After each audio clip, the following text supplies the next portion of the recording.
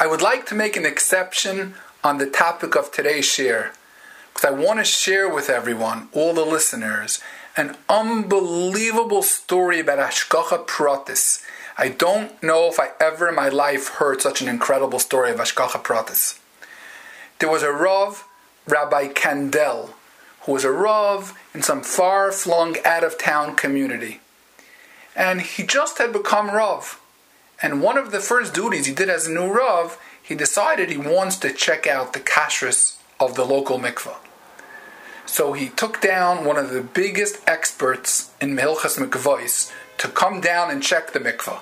The person came, checked the mikveh, and he came and reported to him and said, I have some very, very devastating news to tell you. And that is that this mikveh looks like it was done over nicely, beautifully, in all areas.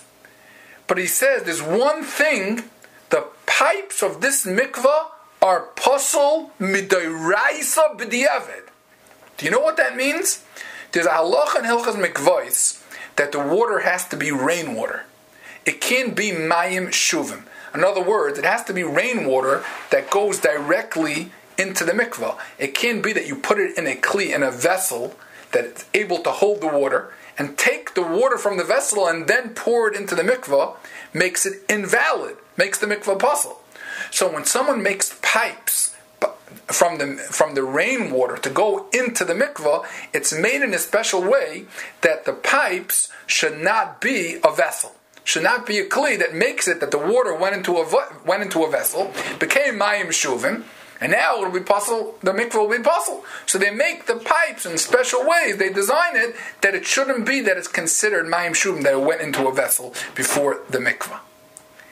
He said these pipes were made, designed in such a way that it's posel midoraisa, it's really a vessel, and it's posel b'diavad. Now, this Rabbi Kandel thought he was going to faint. And he went ahead and did some research. Besides for the fact that you're dealing that people for years and years were chayiv krisis rachmana litzlan, were being over on the worst averis. Besides that, he found that many people were megayer by the last Rav using this mikveh. That means that they're goyim, that their geiris wasn't a good geiris. He said one of those geirim what became a very, very popular sefer who wrote Sifrei Torah. That means those Sifrei Torah are apostle. He said he found out there was a person, more than one, that became a Gerim over the years, and they were an aid on someone's kedushin, on someone's marriage.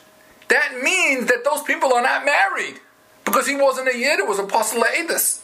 He was literally didn't know what to do with himself. He decided there's only one thing that he could do, is the person that was Rav before him, for 40 years, was none other than his father. His father had moved out of the city. Obviously, we're not saying any names of the city. Had moved out of the city and retired, and he took it over.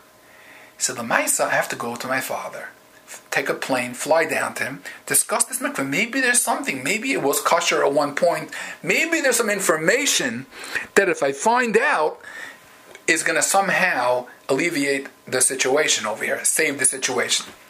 So he didn't know what to do if he might give his father a heart attack, but he has no choice. He flew down to his father, and he said, how everything, Baruch Hashem, I wanted to discuss, he said, the mikveh with you in the city. His father said, the mikveh. I don't want to discuss the mikveh. That's the most painful episode of my whole Rabbanah. He's like, what? He said, I don't want to discuss the mikveh. He said, no, but I want to know. He pushed his father, and his father said, I want to tell you something, what happened with this mikveh. He said, this mikveh, I was moiser nafshe for this mikveh. When I came 40 years ago to this town, there was a mikveh that was mamish kosher b'diavad, and I decided I want to make a new mikveh. At that time, it was this very small community. Most of the people, even though it was an Orthodox shul, most of the people were not Shomer Shabbos. And they were misnagid, who needs a new mikveh? It's a lot of money, we don't need a new mikveh. But Lamaisa, after a whole thing, I said, I want to make a new mikveh. Some of the people in the shul said that we're going to fire you from the position if you go ahead with it. He said, I don't care. I told him I don't care. I'm putting my job on the line for this.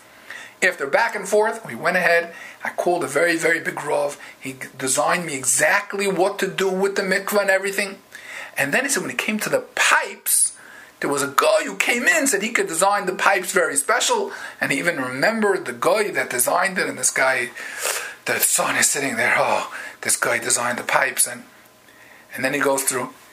So the son tells his father, so what was so terrible that you don't want to discuss the mikvah? The father said, listen, what happened? The mikvah was built. And after the mikvah was built, now you need water to rain to fill the mikvah. You have mikvah come through in a bar, and then it goes through the pipes and it flows in. And this city where we live, it rained all the time. And all of a sudden, it didn't rain. 1 day, 2 days, 3 days, a week, 2 weeks, 3 weeks. No rain. There was an article in the newspaper, a local newspaper, there's the biggest drought we've had in decades. There's never been such a drought. People from the shul, the knackers that were against this mikvah, came over to me and they said, Rabbi, God's not on your side. He doesn't want a mikvah. You see, he's not interested. And I didn't know what to do. I said, let's wait a little more. Another few days, another week. I didn't know what to do. I called a Rav very close to me. He said, I know, if you're really stuck b'di'evid, there's an eitzah b'di'evid that you could take snow or ice, and that you could take in a kli and put it in the mikvah, and it's kosher b'di'evid. And this way you won't use the rainwater through the pipes. And that's what we did. And then he says, and then you won't believe it. He says, from all my years, I have such aggravation from this. You know what happened? He said, that was one patch that Hashem gave me. Then Hashem slapped me across the other side of the face. The day after the mikveh filled up from the snow, it poured and marbled rain. And he said, I had such aggravation. Everyone shepherded me, made fun of me. Hashem's not behind the mikveh. And he says, I have to say, I feel in my heart a little bit of, like you would say, chas v'shalom, tainus, tarumis on Hashem.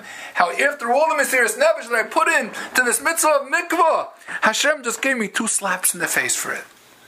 The son looks at the father and says, Tati, do you mean that you didn't use the pipes to fill up the mikvah? He says, that's correct. We never used the pipes to fill up the mikvah. He said, Baruch Hashem, Tati, Hashem saved you.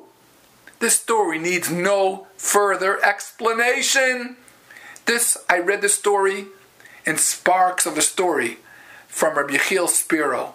This shows you this father almost went to his grave with tainas on Hashem. When Hashem, all these years, worked it out, the whole entire thing was a drought. A drought that Hashem made sure the Mesiras Nefesh for his mikvah should chas v'shalom not become a possible mikvah. We have to learn from this. Things in life that we never understand. How many things there are that Hashem is saving our lives and we don't understand, and we may go to the grave not understanding. From this we should learn that every single thing Hashem is behind the scenes running it l'tov.